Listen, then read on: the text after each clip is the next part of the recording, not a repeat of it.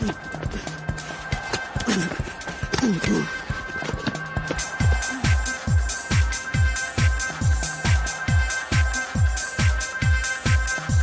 listening to the Try and Tackle podcast with your host, Province Sports Mobile Editor Patrick Johnston.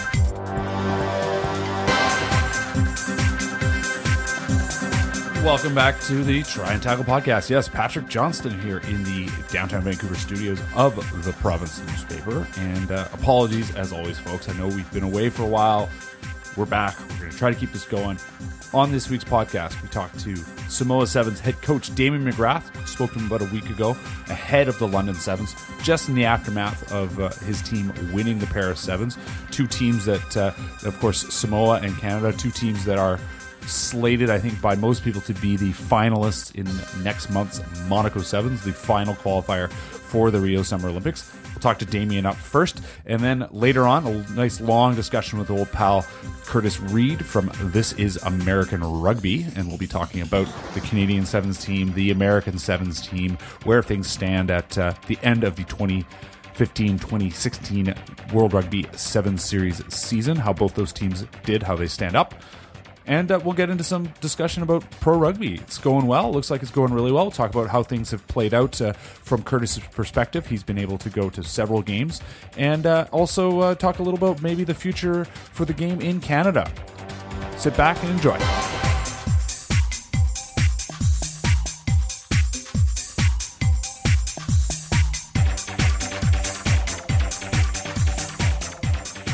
All right, first up, Damian McGrath joins us all the way from London. Like I said, recorded about a week ago. Canada beat Samoa in the London Sevens, of course, but Samoa looking a little tired, a little ragged.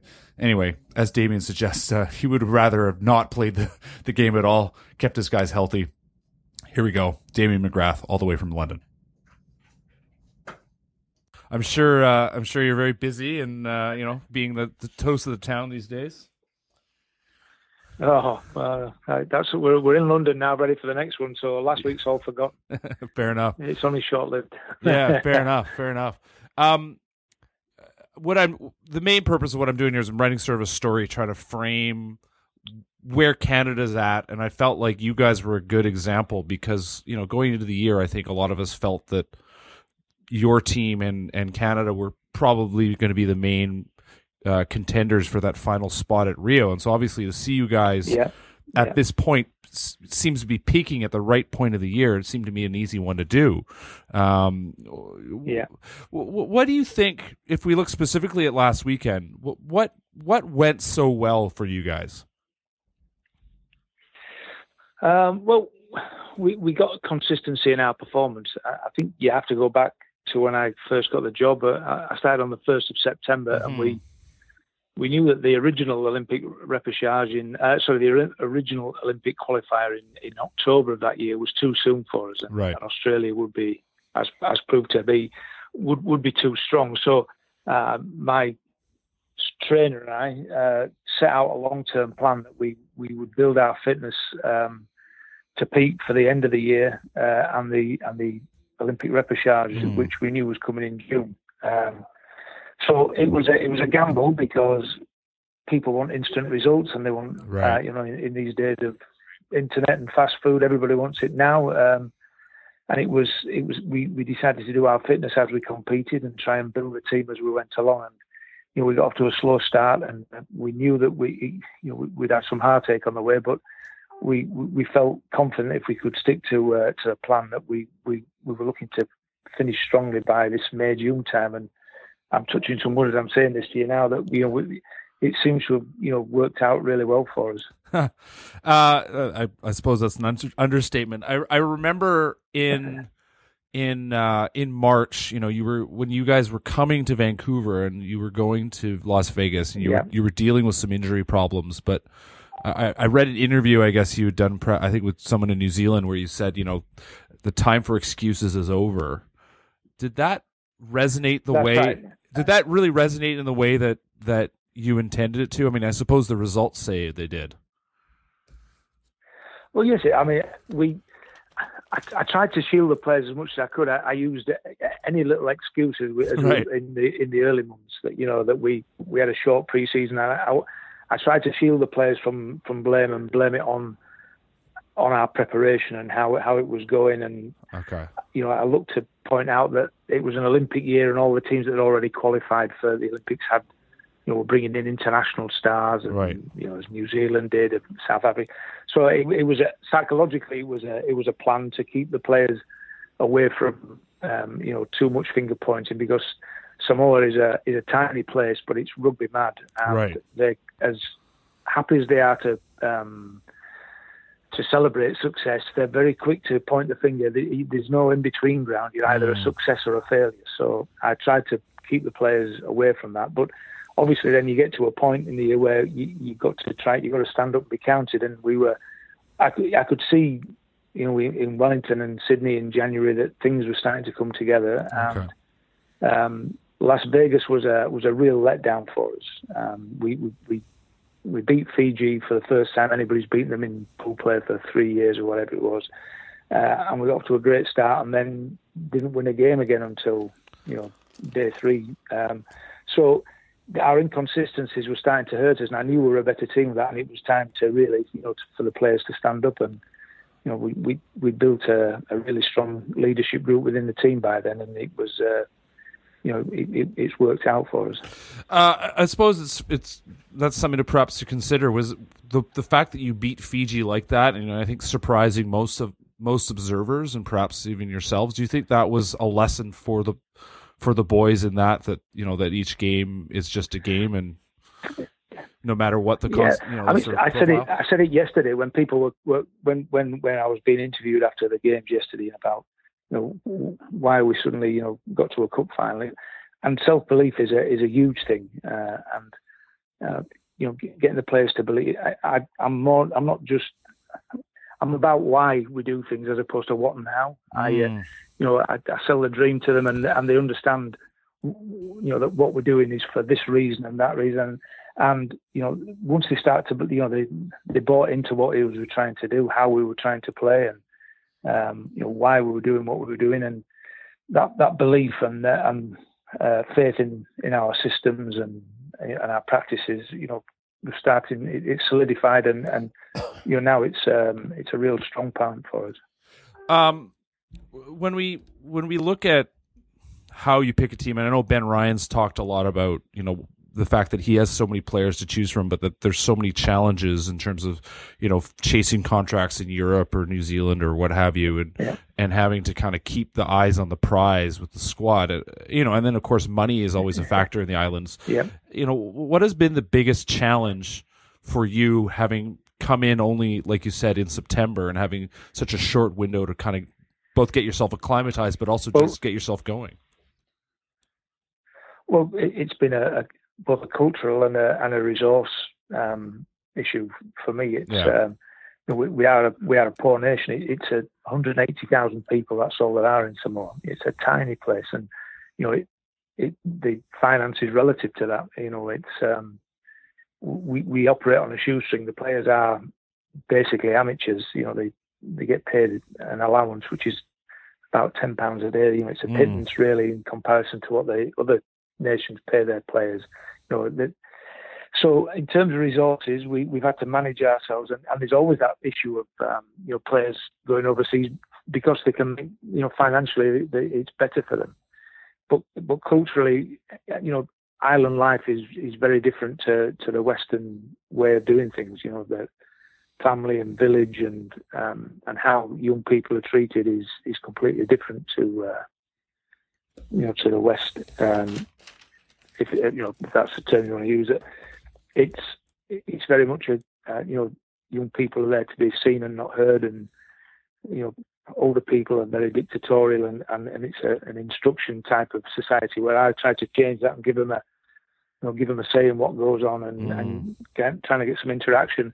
And that doesn't happen overnight. To get them to trust me and to trust that I was approachable, and to get them to open up and do things has been a real, not an issue, but a real challenge. And it's only now that we're we're fully integrated in terms of, the players trust that they can, my doors are open all the time. It's open now as we're speaking. Yeah. The players could come in and chat, and, I encourage them to do that. But that's not something they've been used to. So, I mean, any coach has to talk about building trust with their players, but it sounds like this was a bit of a unique challenge. Oh, very much. And the language is another thing. Not all of them speak English. They understand a little bit, but I have to be careful I don't speak too fast, and I'm clear and concise in what I say. And what I think's funny, they don't necessarily think that funny, and all those sorts of things. Right.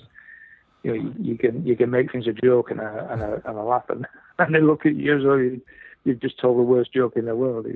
So they're all challenges, and you've got to get used to trial and error, try things that work, but. No, as a group of boys, they're a very very close knit group. Maybe just the last question. Like you said, you still have next week, and then you have another big tournament to prepare for. What is the discussion going to be in the next next week, and then the next 6 weeks as you guys prepare for that final tournament? Well, we Monaco and the repechage has never been far from our thoughts. It's something that I always remind the players that we're building towards. And as we get closer now, we met tonight, and I'm sure Canada, who are just down the corridor, are doing exactly the same. We see this as a stepping stone into the Olympic qualifier in 2 or 3 weeks' time, or whatever it is. If I had a choice, I'd like to wrap the players in cotton wool and take them home now, and then just be ready for Monaco. But because we only have a 13-man squad, so any injuries would be a disaster for us. But the other challenge that we have to deal with is that we're not the other guys anymore. Now we're a team that's there to be shot at. We've set a standard that we have to try and maintain, and people will judge us on whether we're a one-hit wonder or whether we can maintain the levels we reached last weekend. You say 13-man squad. Going into the repechage, are you expecting to be able to add any more players, any professionals or anything like that? Or are you just going with this group? No. It's the same group that we play with every week. There's no new players. So that's the country thing. That's disappointing. I'm happy with the players we have. I'm confident we can do a good job with those boys. These are your Olympians, after all. They are indeed. Yeah. All right, Damian. Thanks a lot. Thanks for your time. Maybe I'll try to check in with you as things go forward. And I was, like I said, it was funny there to discover that you knew Paul, and that was kind of what the impetus. And I wish I'd kind of been a bit more proactive earlier. But anyway, here we are. Okay, no worries. Anytime. Okay, take care. And you. Bye.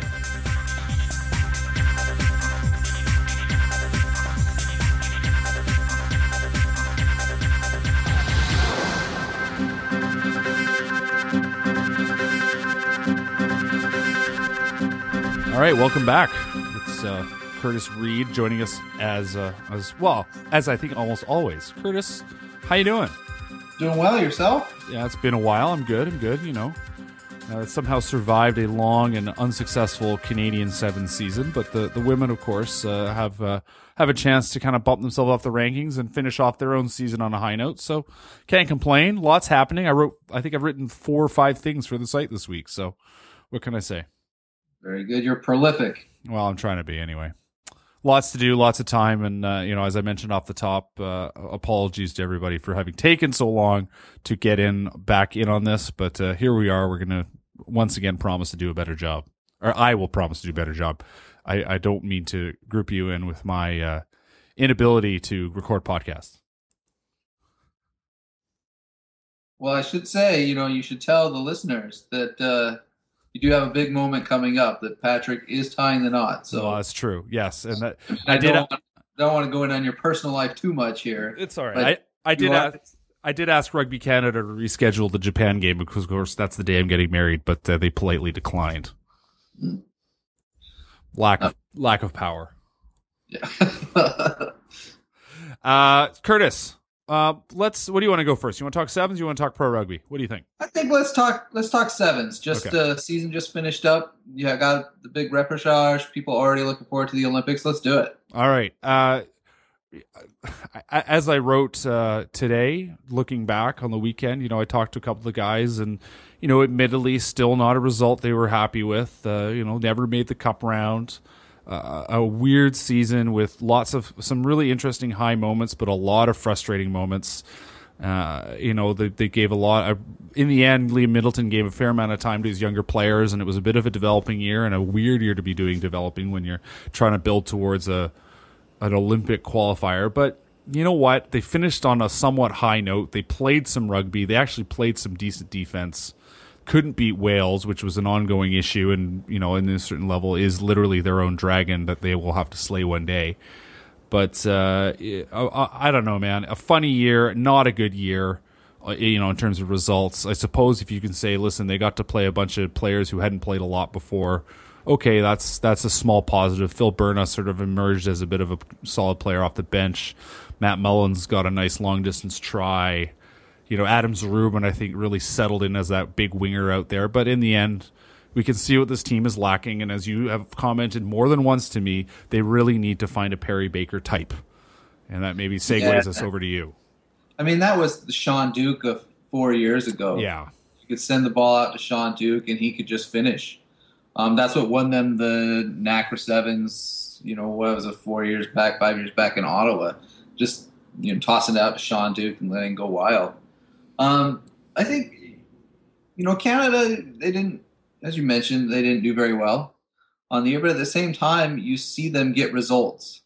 And I think that's the characteristic of the Sevens season, is that outside of maybe, say, Portugal, you have every single team in that competition can pull off an upset on any given day. And so that final 12 that you're going to have in Rio is going to be absolutely stacked, except for maybe Brazil. And I think that lack of complete uncertainty, it makes it exciting. It makes it thrilling for fans heading into Rio. If Canada are able to get through the repechage, they have a tough pool, one they should win, but a tough pool. And then if they get past Samoa, who, like many other teams on the year, have had a high and then a low, you win the cup, then you're in the bowl competition the next week. So, if they can get past Samoa and into the field, all it takes is 3 good pool games and then an upset in the quarterfinal, and, you're playing for a medal. So yeah. It's, I think Canada showed a lot of positives on the year. Maybe towards the end, they're starting to build for later on. Injuries had a lot to do with it as well. But, it's hard to really say that one team, if they make it to Rio outside of Brazil, doesn't really have much of a chance, because anything can happen. It is going to be an exciting competition, and I can't wait, because, as you said, it's going to be so narrow, and it's going to be, it's a really long schedule. I mean, between the men and the women, I suppose, but the way they've kind of they're trying to really build up for maximum value, and I'm really excited about it. You bring up the Monaco qualifier in 4 weeks' time, and the Canadian squad.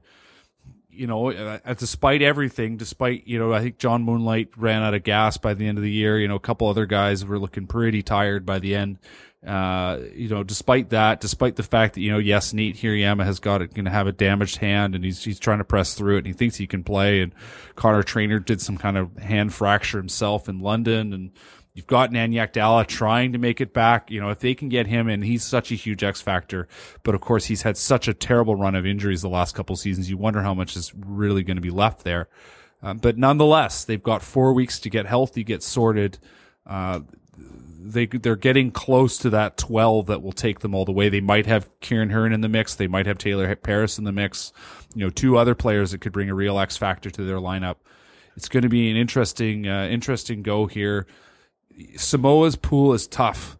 They have a tough Zimbabwe team. They have a tough, what we presume will be a tough Irish team. It's so strange. There's no news out of the Irish Rugby Union. So, they had a training camp in March in Spain, but against Spain, who, you know, you and I regularly sort of throw up as being was any team worse than Spain in the last 2 years, and it's hard to say anybody was. Spain, their last go two seasons ago, I think it was, were just absolutely terrible.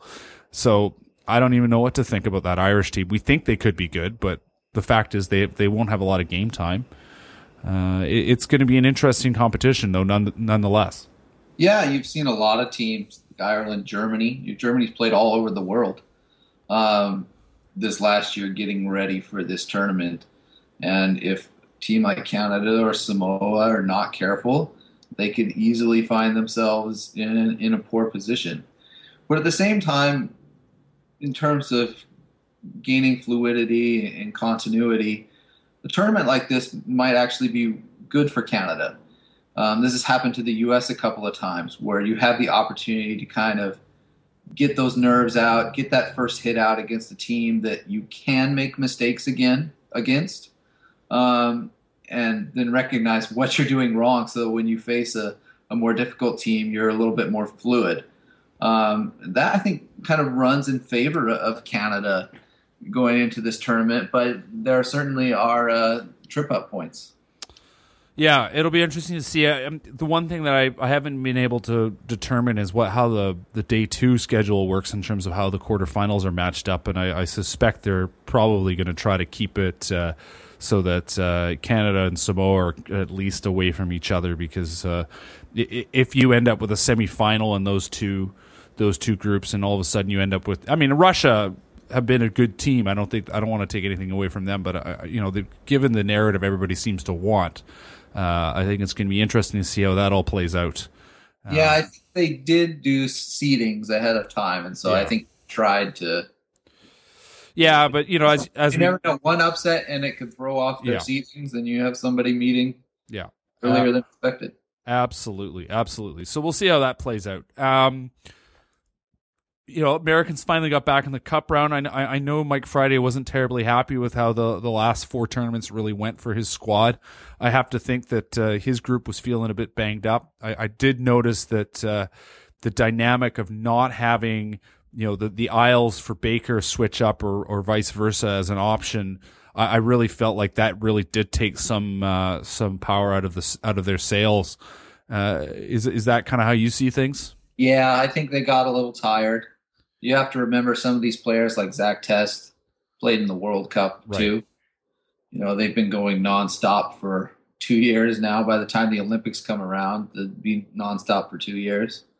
So they did seem a little tired. I think you hit it on the head, that Isles for Baker thing. As much as Perry Baker has stolen the show, it's easy to forget how much Carlin Isles has grown as a rugby player. Mm-hmm. Is he perfect? No. There are still things there, but he makes smart decisions now. He might not throw a pass where Perry Baker is still learning. Perry Baker is known to maybe throw some Hail Mary type passes, maybe not to the egregious nature of a Danny Barrett pass. Oh my God. But I'll come back to Danny Barrett and defend him in just a minute for that pass. But, you really think they miss Carlin Isles, and they miss that speed and just being able to run opponents to the ground. Carlin Isles has that quick little step that I think gives him a bit of an advantage over Perry Baker. Perry Baker's quick, but Carlin Isles has that acceleration that changes things. And so just having him back and healthy, people have asked me about it. He's just, they're just trying to get him healthy. Better not risk it sort of situation. Think when he comes back and they've got Andrew Durtalo coming back into camp to try to earn a place. I think, by the time all's said and done, they're going to be healthy and they're going to be ready to go. I really liked Mike Friday's quote at the end of the third place game there on Sunday. He said, "This Sevens game is brutal, absolutely ruthless if you're not quite on your game," and we saw both sides of that today. In many ways, such a summation of the whole season. We ended up with Scotland winning the London Sevens. We saw Kenya win the Singapore Sevens. We saw a absolutely sensational Samoa win the week before. it's been an amazing year. I mean, I know a lot of the Rio factor has really changed things up and had been a factor in terms of how teams were selected. And, not every week was that the strongest team, but the fact that there was so much, such a push up from sort of the mid-range into that top echelon, it was such a fantastic season overall. And, I thought the American performance was so much in tune with that, and it was an exciting thing to follow, even if, by reputation, I'm supposed to cheer against them. Yeah, and I think just seeing their mental growth and the way that they approach the game and how they've become rugby players is really something to see. You got to give Mike Friday, Chris Brown, and the staff a lot of credit. They've really taken a lot of those players to rugby school. They have always had the physical talent, just like Canada. I mean, you'd be hard-pressed to find more physical teams than the U.S. and Canada. I mean, they're just massive athletes, both of them. But you've seen them really turn into rugby players. And this is where I will come in and defend Danny Barrett. There's only seconds left on the clock. You need a try. If you go out into touch, Scotland's just going to hold on to the ball and kick it out. So why not? I think that kind of go for broke attitude, even though it didn't work out in that case, I think that kind of go for broke attitude has really served the U.S. well. And I think it's something that if Canada could put into their mentality, they may actually see a little bit more success. It was notable, I think, that to me, even in a sort of disappointing run out to the New Zealand season, that they did so well. And even so, Gordon Titchin talks about how we've got all these rugby players, but we don't have a lot of sevens players, and yet he's still able to find guys like Reiko Ioane, who scored 10 tries in London. And Canada, people say, well, why can't they do this? Why can't they? I'm like, because in the end, the Canadian team is good, workmanlike. They have their moments team, but they're lacking a bit of star power. Their veteran players are getting a bit older. They don't necessarily have the pull away speed that a player who's 20, 21 has. I thought Justin Douglas had a really nice tournament in London. I thought he was actually I don't know if surprise is the word, but he really delivered in a way I'm not sure we've seen before. He played with a calmness and a control that was nice to see. Not that he'd ever been a wild child, but he'd just been a fast guy. And he was a real influence on defense, I think. He was a really useful player on attack. As a quick guy on the inside, he had a really nice understanding with Harry Jones. But in the end, they don't have a lights out fast guy. Or at least they don't have enough lights out fast guys. So to me, that's the biggest thing other thing we learned about the USA. And we saw Madison Hughes' emergence this year. I think really this year, but I mean, he was, obviously a key player last year, but that try he scored to win the game against Fiji was a perfect play. I mean, the guy saw a hole, put the ball there, and the weight was perfect, and he just ran the perfect line, and there was no recovering for Fiji, and he scored a try, and he did what he needed to do, and that's what great players do, and he is a great player. And right now, Canada need to find their next great player. And,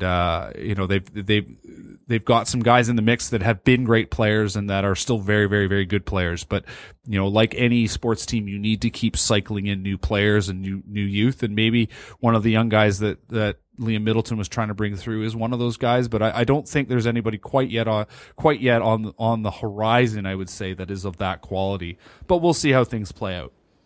Well, a quick question for you. Yeah. I mean, maybe this could be my ignorance of Canadian track and field, so apologies if I don't sound educated. But when you look at Carlin Isles and then you look at the depth of the U.S. track and field team, I mean, he wasn't going to make the Olympics. Right. So rugby is an attractive option for him. My question would be, if Canada doesn't have that much depth in terms of track and field as the U.S., would it be possible for, say, an older track player who still has blazing fast speed, but the next Olympic cycle might be on the cusp of the Canadian track and field team, but not an automatic? Do you think it would be possible to lure a player like that into the Canadian squad and develop them for the next 4 years, a la Carlin Isles? We just don't have the infrastructure that you guys have when it comes to comes to track, yeah, I mean, we do end up with some really nice long distance runners, especially, and occasionally stars. But the reality is that our athletes that you do see in the Olympics, the decathletes and the hurdlers and the javelin throwers, end up being NCAA athletes, and that's kind of it. But we don't have that many, and it's not. We just don't have that same sort of tradition of athletes chasing that dream either, and we don't have that same kind of I don't know quite how to put it, broad range of options that athletes in the States have as they're coming up through high school. It's just it's a geography question. It's a critical, we just don't have enough people in any one area necessarily to make things like that happen. So, our track stars tend to be sort of self-created. Andre DeGrasse, who, may turn some heads this summer in Rio in the 100 meters. Andre DeGrasse is kind of self-taught. He ended up going to college and made it all work, but wasn't somebody that was like, at age 13, 14, was there a high school coach and said, I'm going to make you into the next great sprinter. And so if that's kind of the top end, well, you can imagine there is no bottom end. There are lots of athletes, and Rugby Canada has, especially in the last couple of years, looked at building some crossover athletes. There are examples. Hubert Biden's played college football. Jeff Hassler played college or university football. Jason Marshall played university football. There are examples of guys like that. They have set up a scouting system, a formalized scouting system that they didn't really have before, and they're really focusing in now on high school athletes and saying, listen, they want to do everything that we've managed to do to some degree over the years, and something that Mike Friday has talked about the U.S. needs to do more of, which is we've managed to, for a long time, make rugby a complementary sport in high school and at university, a sport that you do sort of in your other time, so that it's something you're familiar with, that when, crunch time comes in your mid-20s, when we're looking to put, you on the field as a national teamer, you have some experience. It's not coming out of nowhere. But, and on the women's side, Megan Lucan's a great example of that. She was a collegiate basketball player, played 5 years at Wisconsin Green Bay. I believe is their all-time leading scorer. And she had played a bit of high school rugby, but basically was a basketball player. She was on the Canada basketball elite pathway, and she finished college, and Sandra Fiorino, who's the national women's team's assistant coach, had basically kept in touch with her and said, if you ever want to try to be an Olympic rugby sevens player, we've got the option here for you. And she basically finished last May, a year ago. She finished her collegiate career. She graduated from college and basically was on the next plane to Victoria and was playing. She actually played in the Amsterdam Sevens out of nowhere. She basically had 1 week of practice, and they said, we want to get you on this train. And she's been a key contributor all season because she's a great athlete. Yeah. And, the men's side now, they're trying to do things, but there's a lot of things that need to happen in men's rugby in general. There's a bit of a cultural shift that needs to happen, and I think there's a lot of places in this country where there's a lot of people really trying they're working really hard to keep the game going. But at the same time, there's also a lot of effort being made in perhaps not the most efficient ways. And now we're trying to get people on the same page. And so, the men's game, they've got some work to do. There's definitely some talent there, but it's about connecting the talent with the belief and connecting the coaches with the belief and with the talent, and really trying to build something out there. And we'll see how things play out, because there's definitely a lot of people that still love playing rugby in this country. And the men's sevens team, if they make Rio, that'll be amazing. If they don't, it's going to, next year, no matter what, next year was going to be a hard season. The guys some of those veteran players are not going to be around next year, and there's going to be a lot of opportunity. And, it was important that they got the younger guys in as much rugby this year as they did, but they still have a long way to go if we're talking about the 2016-2017 version of the Canadian men's sevens team. Yeah. And on the U.S. side too, and maybe this will segue into our next topic, but it's going to be fascinating to see what happens with a lot of the players on the men's sevens team for both the U.S. and Canada now that Pro Rugby is here and is doing decently well. So Well, let's talk about that. I mean, that's a great pitch by you. And I know you were down. You've been to a few different locales. I know you were down in San Francisco a week and a bit ago, and I know you spotted and spoke to Jim Dixon from Rugby Canada. And apologies, folks. Curtis supplied me with some audio, and I've been meaning to get it up on the site, and I just haven't had time. But that will be up sort of any time now. And it's clear that Rugby Canada is paying attention, that they're interested. I mean, they were interested the whole time. But I think they were a bit more hesitant. There's some internal political reasons behind it too. The Canadian Rugby Championship is something they've been really pushing, and they really see as important in their pathway. But I get the feeling that in 2017 we will see at least one, probably two Canadian teams, a Vancouver team and a Toronto team. And that will then ask questions, well, what do they do with the Canadian Rugby Championship? Because that effectively will take two teams out of that, and you'll be left with a team in Calgary and a team in at least in theory, a team in Calgary that's been a very successful program. The Prairie Wolfpack, of course, their head coach is now, Graham Moffat is now an assistant coach with the national team, and the Atlantic Rock, which has been a long-standing solid program, which has been a target for players in that end of the country to play in. And so all of a sudden, you're sort of in a rock and a hard place. You can't have all four teams in there, and you want to have two teams in there. So what are you going to do? It's going to be interesting to watch. I don't think there's going to be an easy, fun answer. I think there's going to be some people that are upset about it. But certainly from my vantage point, and having watched how things have gone and spoken, obviously fairly often with Phil McKenzie, who's fully on board with what's going on there. It really looks like it's worked and it's taken hold, and obviously there's still growing pains to come. But I'd say Pro Rugby, even only partway through their first season, is a success. I would agree. I think it's a success. It was really hard to gauge, how it was going to do before the season. I mean, what determines success? Is you have people like the old NRFL folks that are saying if you don't get 60,000 people, it's not a success. Then you get others that are saying if it just happens at all, period, it's a success. So to kind of see where it's come out in a middle ground, to getting about 2,000, sometimes on a good day, 2,500 fans out to games. It's just been a game changer overall. A lot of things now in the U.S., and I suspect in Canada, when it shows up, are going to have to shift to pro rugby. There's a lot of, some clubs are happy, some are not. But for better or worse, I think for the better, pro rugby is here, and it's going to stick around for the next few years. Have you heard anything else about sort of the Super Rugby dynamic? I mean, I know that I haven't exactly had anything fresh on that, but you just have that feeling that there's certainly interest here. I know that they feel like they have to keep expanding. So where's the next target? Well, you kind of assume probably a place like the West Coast of North America. Have you heard anything else on that regard? I haven't heard any major rumblings. I know a lot of those discussions were held with Nigel Melville, who is now leaving. So I think, it's hard to figure out exactly all the time what Sanzar wants to do. Yeah. They want money, but exactly what that means is unclear. But you would have to think that the West Coast of the United States makes a lot of sense. And I think from the last things that I've read, they wouldn't expand anyways until 2019, 2020. So that gives pro rugby in both the U.S. and Canada a few years to establish itself. And develop better players. I think that's the main drawback is the players.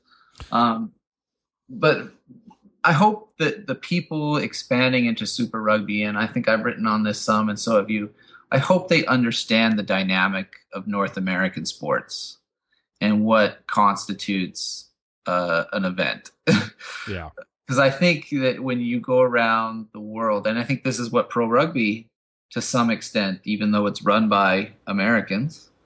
I think Steve Lewis considers himself American, even though he's a proud Scot. I think they're learning that American sports fans like sports a certain way.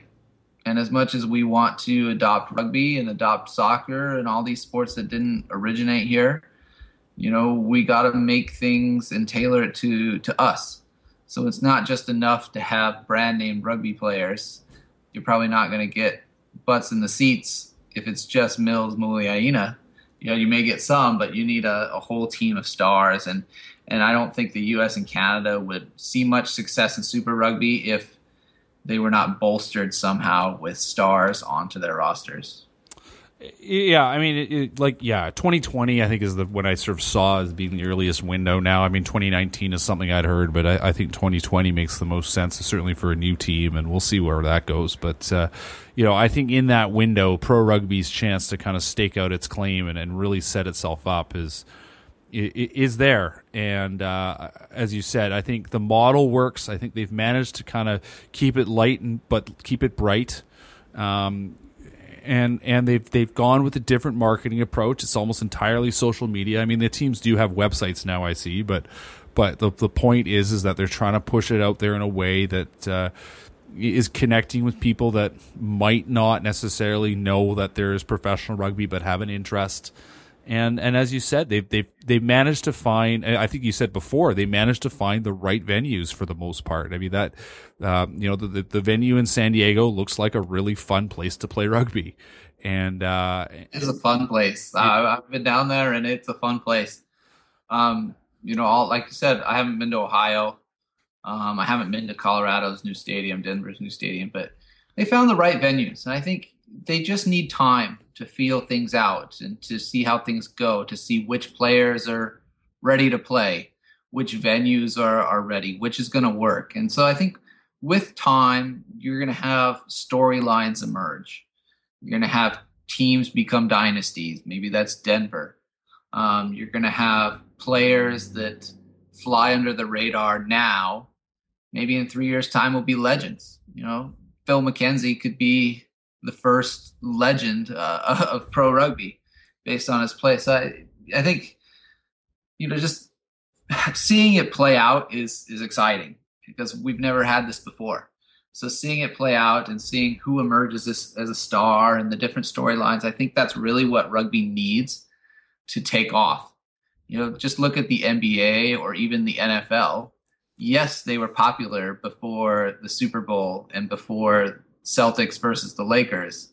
But when you finally get those storylines and those dynamics of Bird versus, Magic and Joe Namath in the Super Bowl, that's when those sports really take off. And I think pro rugby just needs to wait for something like that to happen to them. I think the smart thing, for instance, has been latching on to a guy like Phil McKenzie, who's a bright guy and who's got a big personality. And I think we can think of a lot of other sports where there are people who are big personalities, but maybe aren't necessarily the sharpest tack. But I think the fact that Phil is able to kind of play it as it comes, can think on his feet, is fully behind what he's doing, and everything he says is what he really means.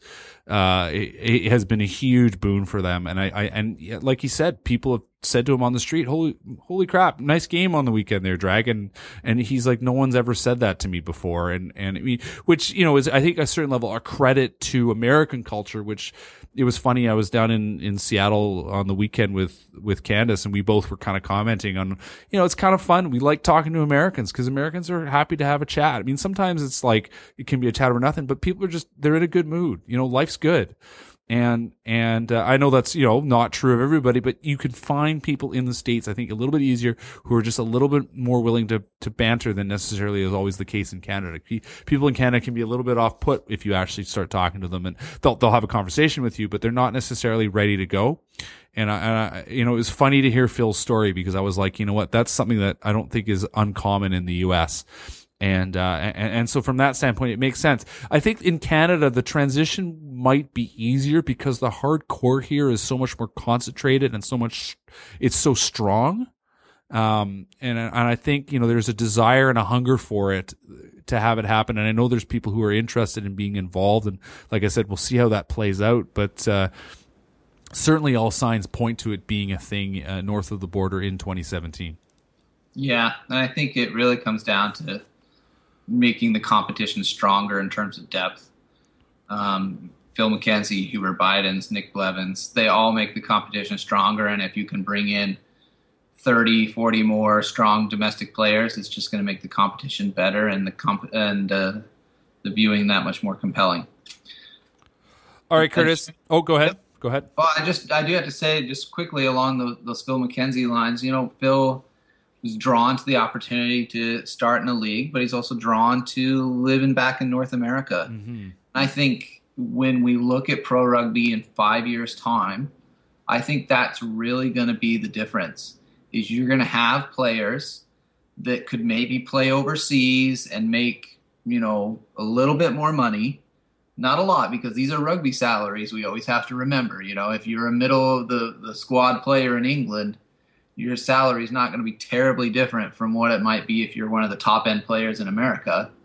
But you can come over to America, or Canada, have a very nice lifestyle. Sometimes it's cheaper to live, and you don't always have a culture that is suffocating in terms of history and rugby. So you have the opportunity to kind of create a new name for yourself and a new identity and have a good time. And I think in 5 years' time, you're going to see a lot more players in the league just because of that. And the depth is going to be so much better. All right, Curtis, we're going to check in again soon. Obviously, we got the June tests coming up, and we didn't have time to get to that. But Canada's named their squad. The Americans have named their squad. We'll come back, obviously, and have to try to talk about that maybe even next week. Seems obvious. So I'm trying not to promise things I can't deliver, but I want to make sure it happens. So there we go. Let's maybe try to hold ourselves to that, shall we? Yeah, works for me. All right, folks. He is Curtis Reed. Of course, this is AmericanRugby.com. This is Amer Rugby on Twitter. I'm at Rising Action. You can find me on Facebook, Facebook.com/Try and Tackle. Curtis has got a similar setup for his blog. And you know what? You can find us in iTunes. Just search for Try and Tackle. If you're not using iTunes, there's links on the page. Curtis, we'll see you next week. Yep. All right, folks. Talk to you soon. You've been listening to the Province Sports Try and Tackle podcast with your host, Province Sports mobile editor Patrick Johnston. Find this and other great sports podcasts in iTunes or subscribe using your favorite podcast app by clicking the links available on theprovincepodcasts.com.